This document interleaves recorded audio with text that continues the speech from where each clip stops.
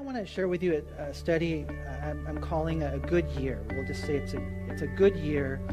And, in all honesty, when I look back at 2018, it was a tough year for many of us personally and as families and as congregation. Even it's been tough. Lots of flaws, lots of failures. We've suffered some heavy losses. And we've wept a lot of tears, right? We've gone through the difficulties. And so, we look at that and it's kind of a bit, of an oxymoron. So if someone were to say to me, well, Manny, how was the year? I would have to say, however, that it was a good year. And I can say that not by sight, but by faith. Not by feelings, but by faith. It was a good year. And at the same time, if someone were to ask me, well, how are you doing? I'd have to say that I'm not doing good. None of us are. None of us are good. But we have a good God, right? God is working all these things together for good. We go back to the great Romans 8:28. All things work together for good to those who love God and who are the called according to his purpose. And so, I thought it'd be good, guys, as a church, let's close the year with that declaration. No matter what our situation, let's close the year with that. That it's a good year. And even here, to dare to declare by faith that truth. And we're going to see it in Psalm 65, a real fascinating psalm. As I was teaching through it on Thursday night, I wasn't able to really hone in on this verse, but I ended up discovering that Psalm 65 is a chapter that they would actually sing, is a psalm that they would sing at the end of the year. At the end of the year, at the final harvest of the year. Real interesting thing. And so look at what we read. I just want to go straight over to verse 11 of Psalm 65. It talks about praying. It talks about praising in light of the blessings and the goodness of God. And then in verse 11, he says this. He says, you crown the year with your goodness, and your paths drip with abundance. That's probably a good one to put on Instagram, huh? As the new year is coming, as the old year is ending, you crown the year with your goodness, and your paths drip with abundance. We can say that because of who God is, not because of who we are. We have a good God who crowns the year with his goodness. And that when I look at that, to me, it's just a beautiful passage. And there's a lot of application. There's a lot of things that come to heart. You can almost, for one thing, visualize the Lord coming down to put a crown on the year in kind of like a formal ceremony when, we look back at 2018. Here's the Lord. He comes and he puts a crown on it. Now, when you look at it in its context, the whole concept of crowning the year has to do with the late harvest in Israel, how they harvested the crops, so much so that even the paths dripped with abundance. And when you look at the civil calendar of Israel, you would see that final harvest, what it did is it ushered in the new year. And so that's kind of what he's saying right here. In the civil calendar, the harvest now ends, the new old year, and then the new year begins. And so we are kind of going to do the same thing today. When I'm thinking about the sovereignty of God. Because a lot of people will tell you, well, Jesus wasn't born on December 25th. And if I had to guess, I'd probably say they're right. But God is sovereign. God is sovereign. And there's a reason why we have these holy days, these holidays all lumped together, right? And so just as a quick side note, let me share with you 3 things that the Lord kind of showed me more this year than ever before. Number 1, how Thanksgiving and Christmas, they go together. How we have this appreciation for our salvation. Thank you, Father, that you gave your Son. Thank you, Jesus, for coming. Thank you, Holy Spirit, for showing me this amazing truth. And so, Thanksgiving, don't you think it belongs close to Christmas? salvation, appreciation. And of course, it doesn't end on that day. It's every day of our life, but let them stay connected. And then I was even thinking about how Christmas, to me, I don't know why, but it ministered to me, is a picture of a great harvest in one sense, you know. Right here, you crown the year with your goodness. And if I can just kind of say it that way, if you can visualize Christmas almost as if God is coming down and crowning the year with his goodness, and you're like, well, what are you talking about? You know, paths dripping with abundance. Have you noticed on Christmas how blessed you are?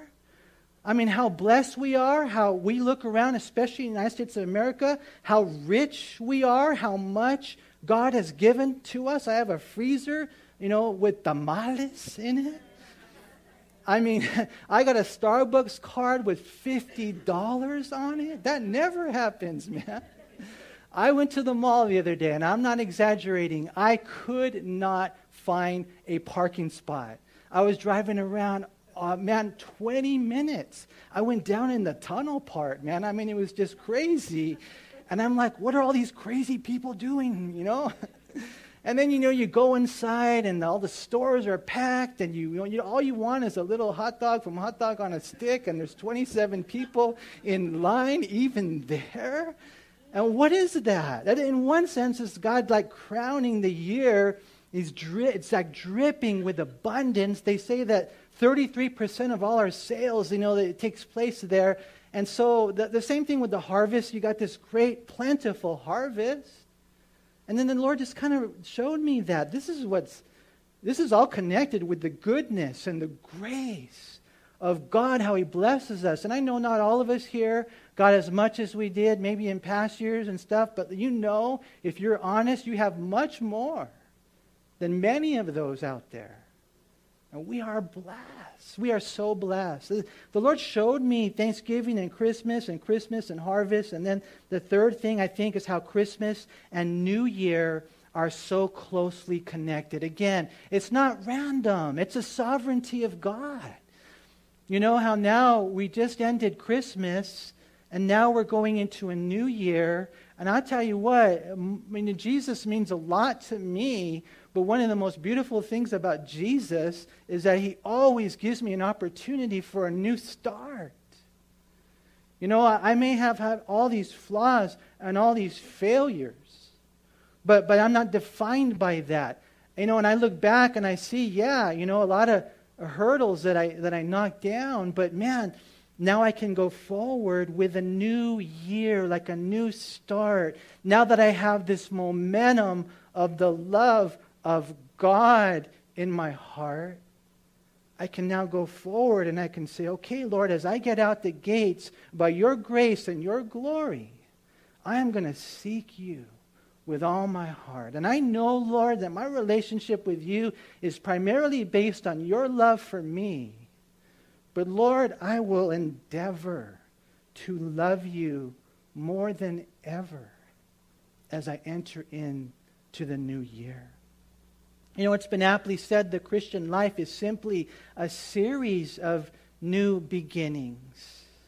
And so you look at this, how Christmas and New Year are so closely connected that really Christmas time communicates that it's time for a new start. And so it's kind of cool to gather together as a church and to see how God crowns the year with his goodness, how his paths drip with abundance. And then notice next in verse 12, in Psalm 65, it says, they drop on the pastures of the wilderness, and the little hills rejoice on every side. I mean, there's different ways to look at this and how this crown, you know, relates to any of us, you know. You know, and in so many ways, I mean, another thing you can think of is just the fact that he wears the crown. Just the fact that he is on the throne. Just the fact that he is not just the king, he's the King of Kings. You guys know what I'm talking about? Because when you're a king, you're just fighting for your own people, your own nation. But when you're a hero or when you're a King of Kings, you care and fight for all people. And that's what he does. And then the paths of abundance, they drop even into, it's interesting, it says the wilderness, in the wilderness. And you look at that and you're like, well, what's he trying to say here? And I think that what God is trying to say is that even when we're in those times that are wild, those times, and we find ourselves there frequently where we just don't understand how this fits in any of the equation. But it's all part of God's plan, and he'll take the pain and give it purpose. And even there, in the wilderness, when we're hurting, when we're dying, when we don't want to go on, when all we want to do is quit and go the other direction, 1,000 miles an hour, God says, no, I'm going to meet you there. And I will keep you, son, and I will show you my love, and I will speak to your heart because of who I am. And what God does is he crowns the year with his goodness. You know, I don't know how it was for you. We're all different. 2018, and I look back on January, February, March, and the different things that happened personally, family, congregationally. It's been a hard year, a lot of pain. But you know, and I've told you before, that the greater the pain, the greater the purpose. God would never make us suffer without purpose.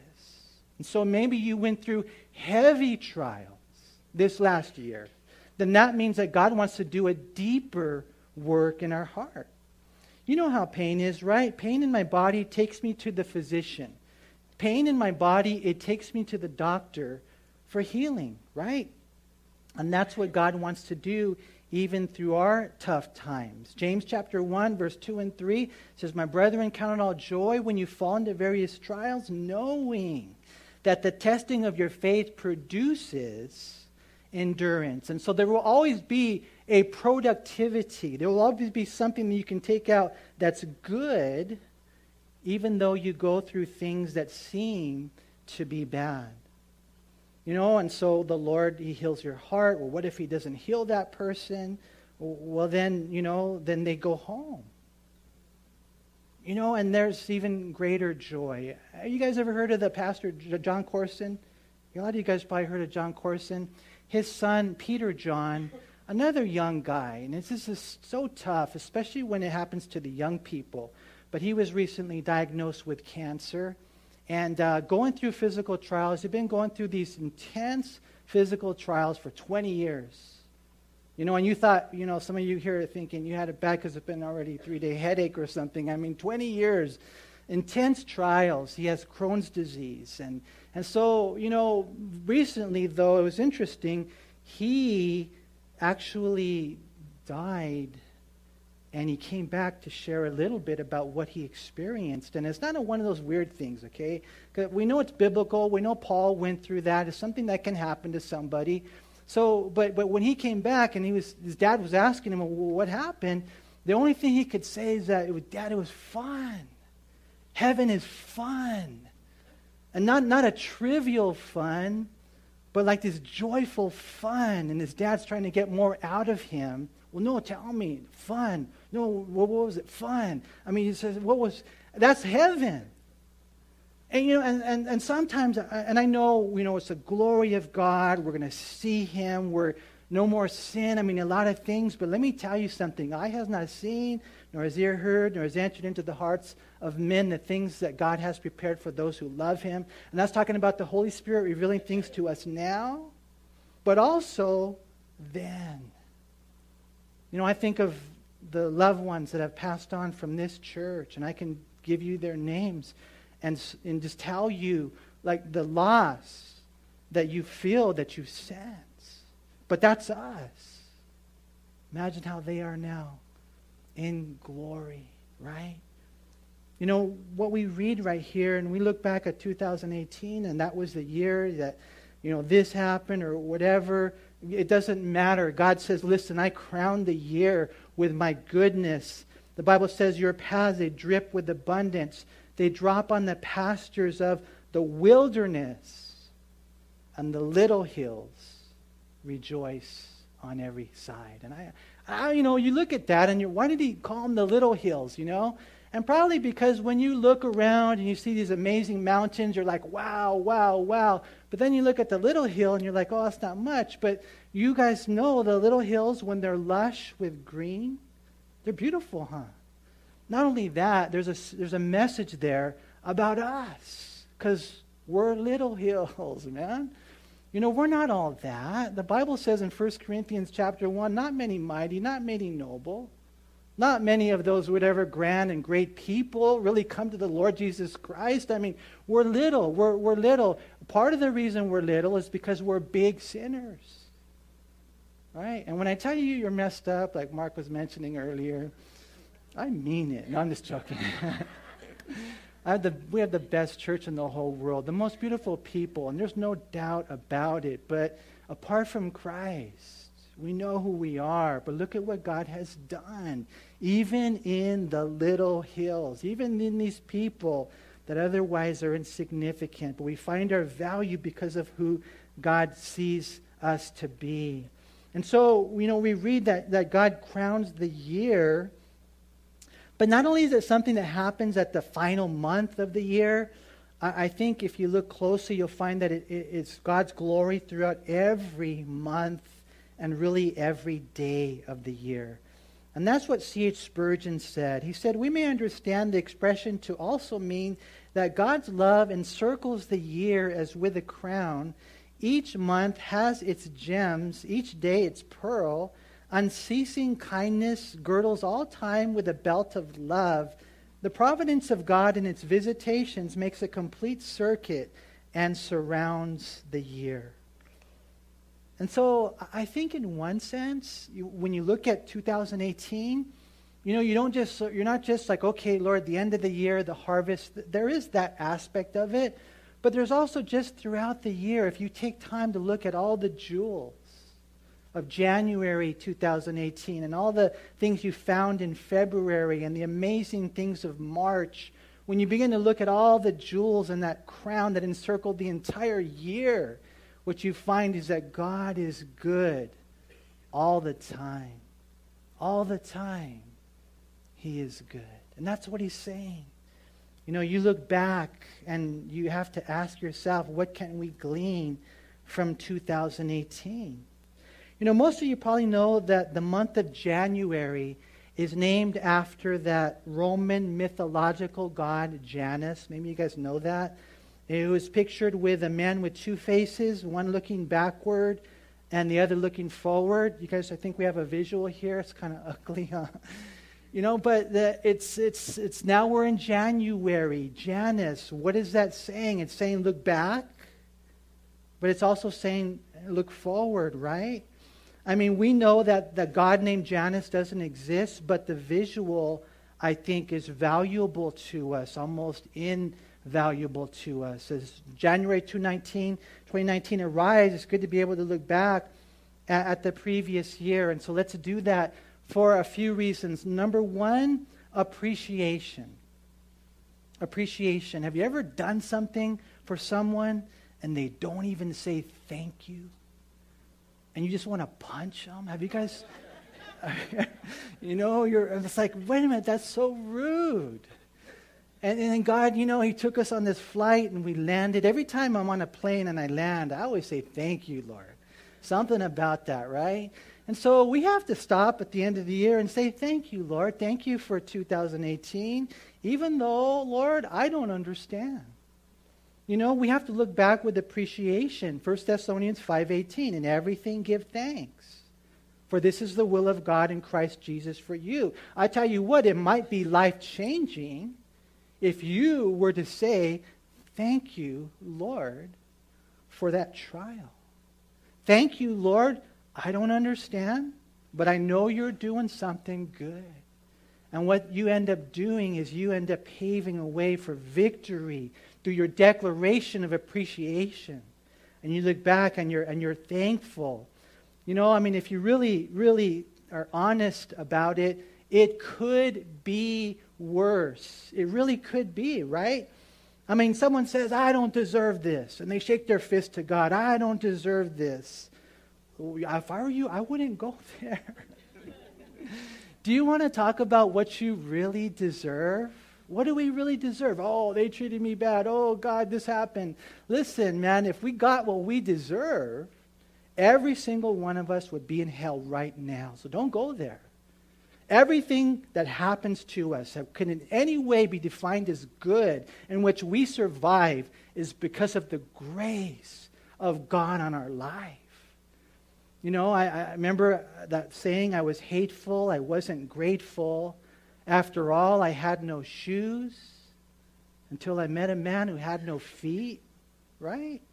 And so, Lord, thank you, appreciation. We look back and we thank Him for even things we don't understand, or we know He's going to work it out for good. But the second reason to look back at 2018 is for education. Education. And I hope and pray that this year will not have gone by without us learning something from the year. You know, hopefully, and most importantly, no matter what it is, as you look back, some of you guys, when you look back, some things are bigger, some things are more epic. Other things, you know, might be smaller, but you ask the Lord to sift through all that. The first thing you want to ask the Lord is, what does it teach you about God?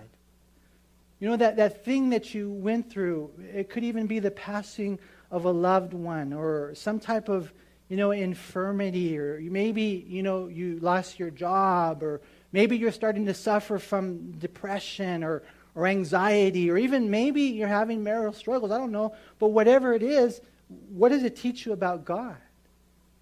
And you'll find that's a big question. It's the best question. Secondly, what does it teach you about yourself? What does it teach you about life? What does it teach you about the battle, the war that you're in? You know, every year we should learn new things. You know, I'm always fascinated by, I don't know if you call this child psychology or what, you know, anthropology, but have you guys ever studied like what your children should learn in the different grades that they're in? You know, I have this handout right here. It says what your child should know in kindergarten, first grade, second grade, third grade. Imagine going through all the different years, all the different grades, and not learning what you're supposed to learn. Now, what happens when you go through a grade and you don't learn what you're supposed to learn? What happens? You flunk. We don't want to be flunkies, right? In kindergarten, you learn to cut along the lines. You establish left or right-hand dominance. You understand concepts of time like yesterday, today, and tomorrow. In kindergarten, you learn to stand quietly in line, and they say that now your attention capacity is up to 15 to 20 minutes. Some of you guys, you're not even there yet. In kindergarten, you learn the 8 basic colors. You recognize and write the letters of the alphabet in upper and lower cases. In kindergarten, you count by 1s, 5s, and 10s all the way to 100. You know the basic shapes like squares and triangles, and you learn your address and your phone number. All of that should be things you do that year in kindergarten. And then you move up to first grade, and in first grade, you learn to sit in a chair for a long period of time.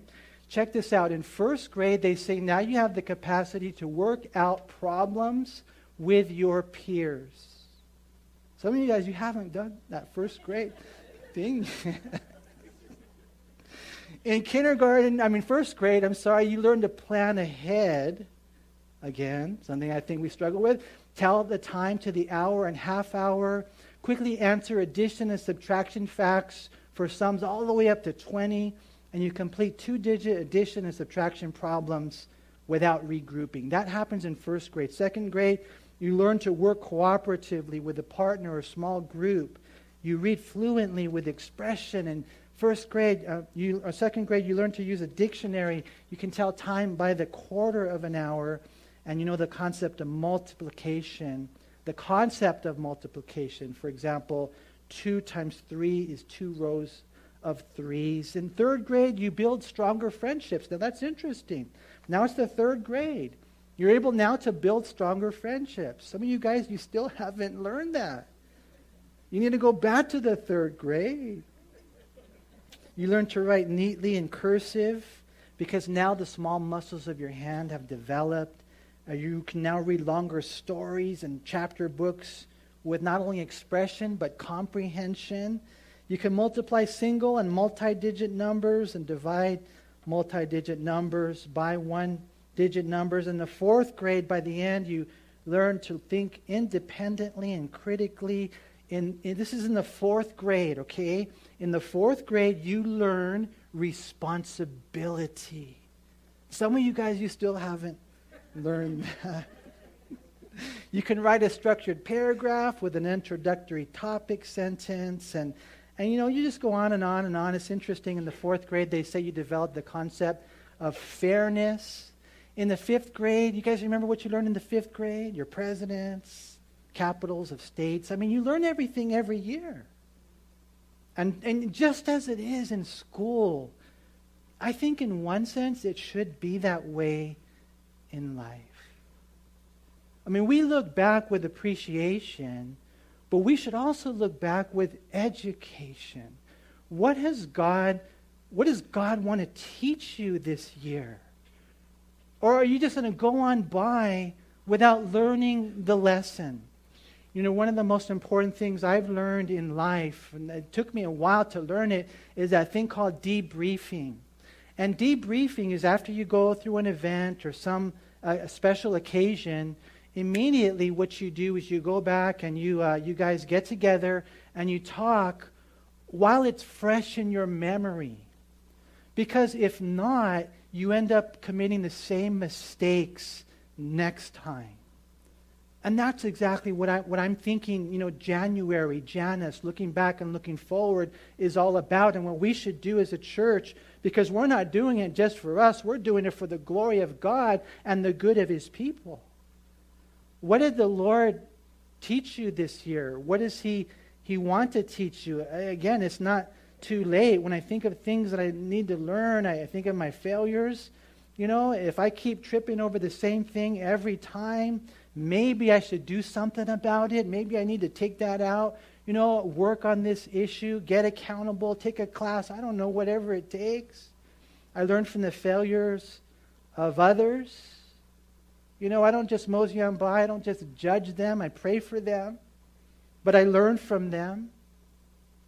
I've learned over the years, as we end one year and go into another, the importance of appreciation, of education, because I know God crowns the year with His goodness. I know that it's not something intended for bad. I know it was something intended for good. I want to glean from 2018. But then the third thing is I look to the next year with expectation. And for that, I was wondering if you could turn to Philippians 3.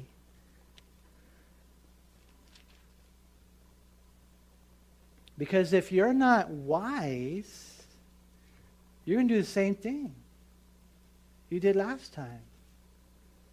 And there has to be this expectation, this anticipation of something good that God is going to do. Again, not saying that everything is going to be hunky-dory and there won't be trials, but there's going to be a good work. Because first point is we have a good God, and the second point is we should have a good goal.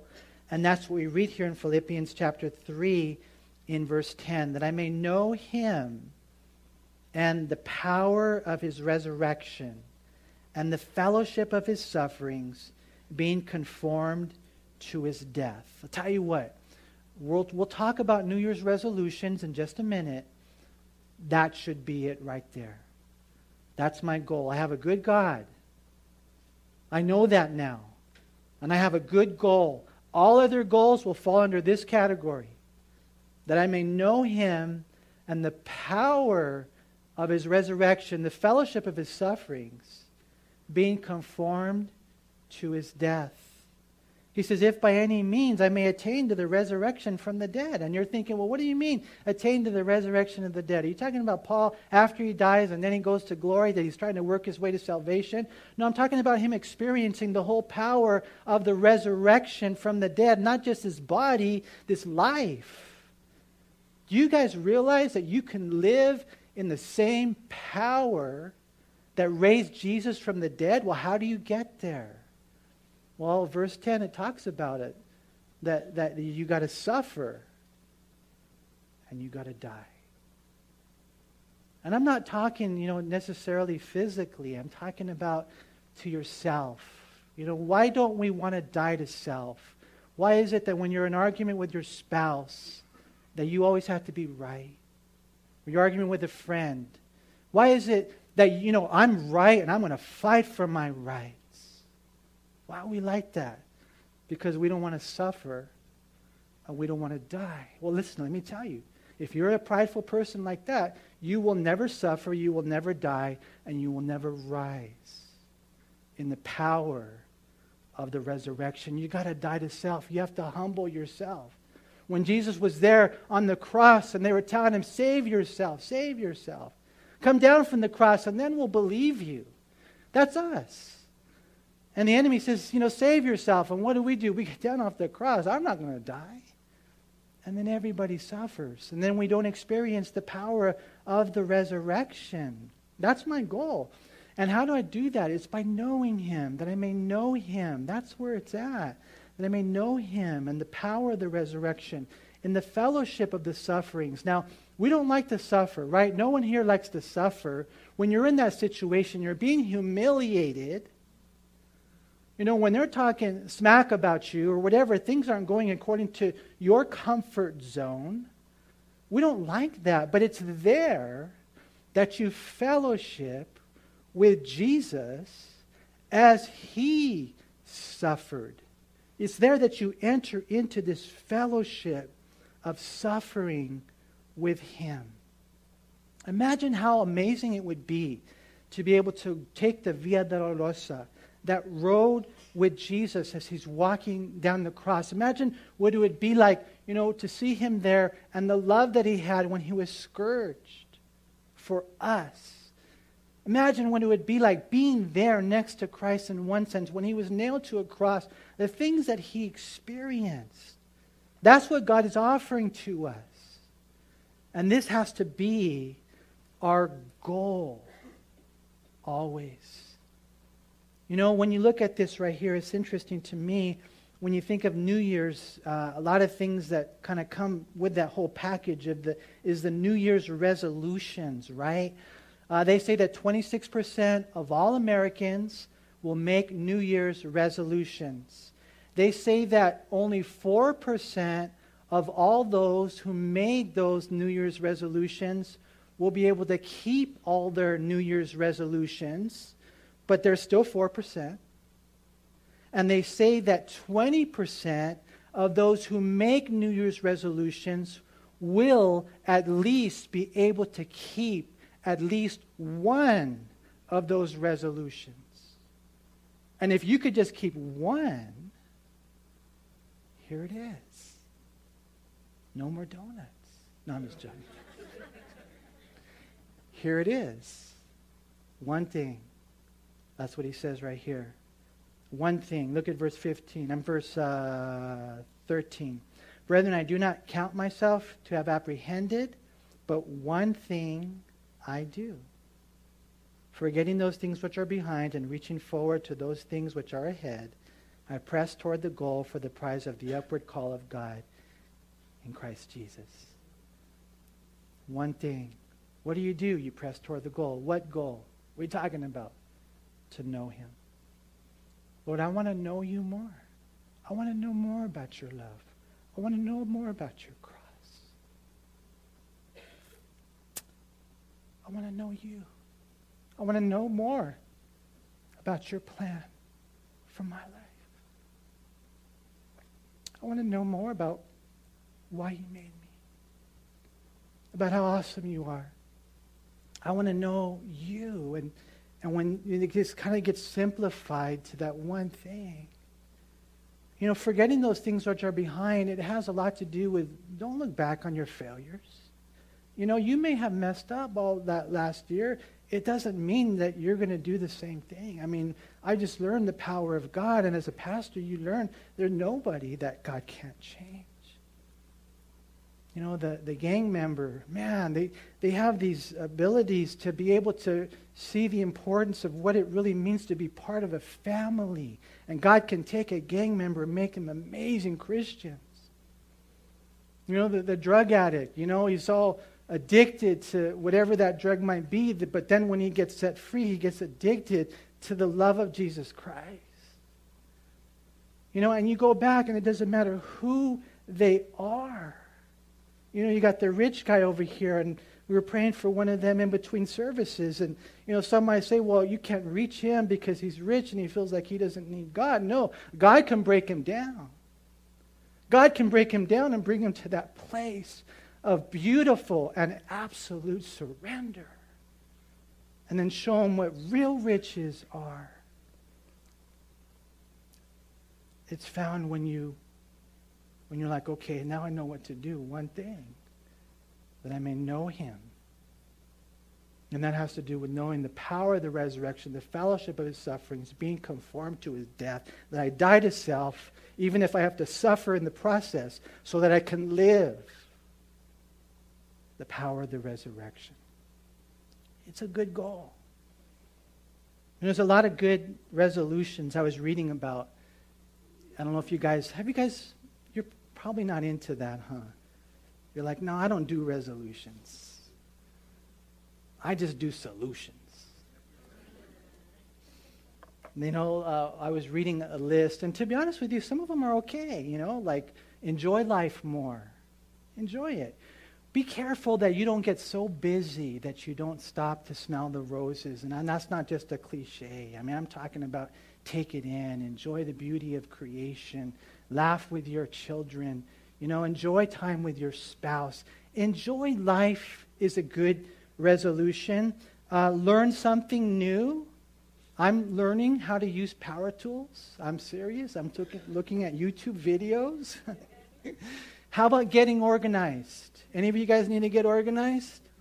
I mean, that would be so amazing. Imagine if you can get rid of the clutter, man. Grow in my marriage. Some of you here, you need to grow in your marriage. Let me tell you something. If you're here and you're struggling in your marriage, I want to tell you something, okay? The evidence that you're a Christian is love. The one that you're supposed to love most is your spouse.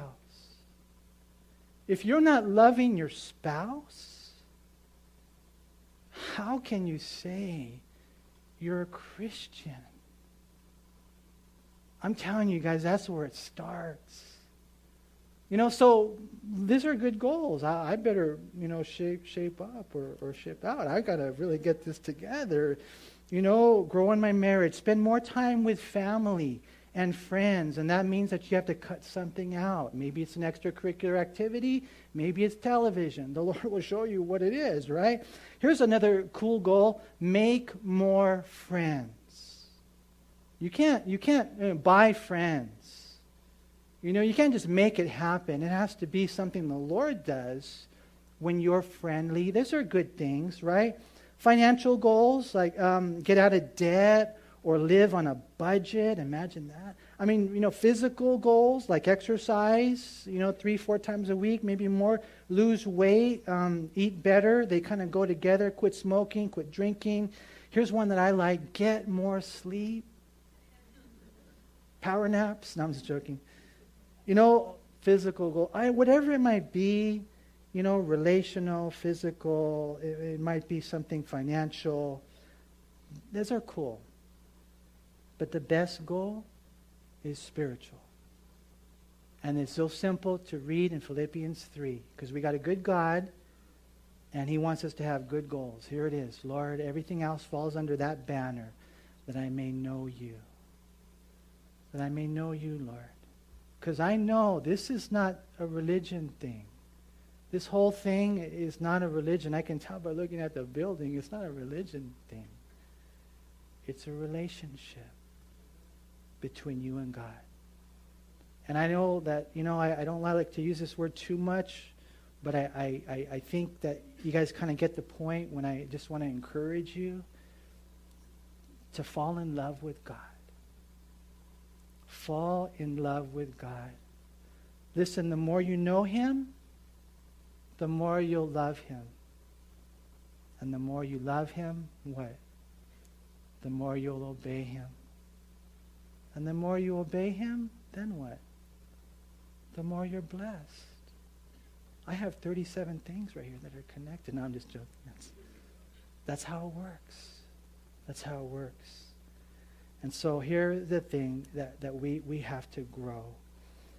You know, Philippians 3:10 through 14 is similar to 2 Peter 3:18. It just says, grow in the grace and knowledge of our Lord and Savior, Jesus Christ. We look back at this year, we learned something, we grew. Now we graduate, hopefully, to a different grade. Have you guys learned this, that if you haven't grown, you'll groan? Have you guys learned that? You should, right?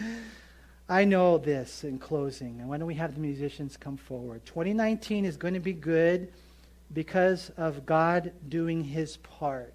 He crowns the year with his glory. I know it's going to be good because of God doing his part. The question is, here it is, how good will it be? And I think that has to do with us doing our part. Will I aggressively cooperate with this amazing God who loves me so much? Choice is up to you. You know, I know that most of you here, you're Christians and you're doing okay. But if you're like me, you acknowledge and you recognize those rooms or areas of growth. And so we're like, here, Lord, help me now as I embark on a new year. You know, Pastor Mark had mentioned a very important passage in Lamentations 3:22 and 23. There's a reason why God did things the way he did, you guys. You ever think about the fact, why did he do 24-hour days?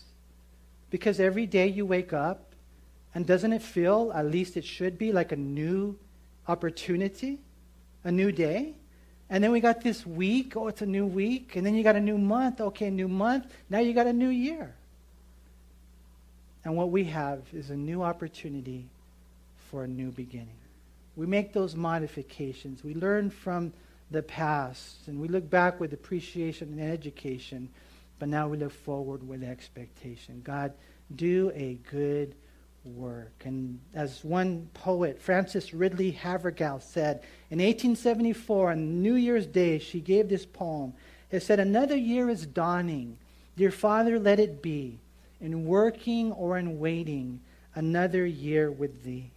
Another year of progress, another year of praise, another year of proving Thy presence all Thy days. And that's what we look forward to. You guys are blessed. You are loved. I pray you would know that. And that as we go forward in the new year, that we would be like catapulted with the love of Jesus Christ.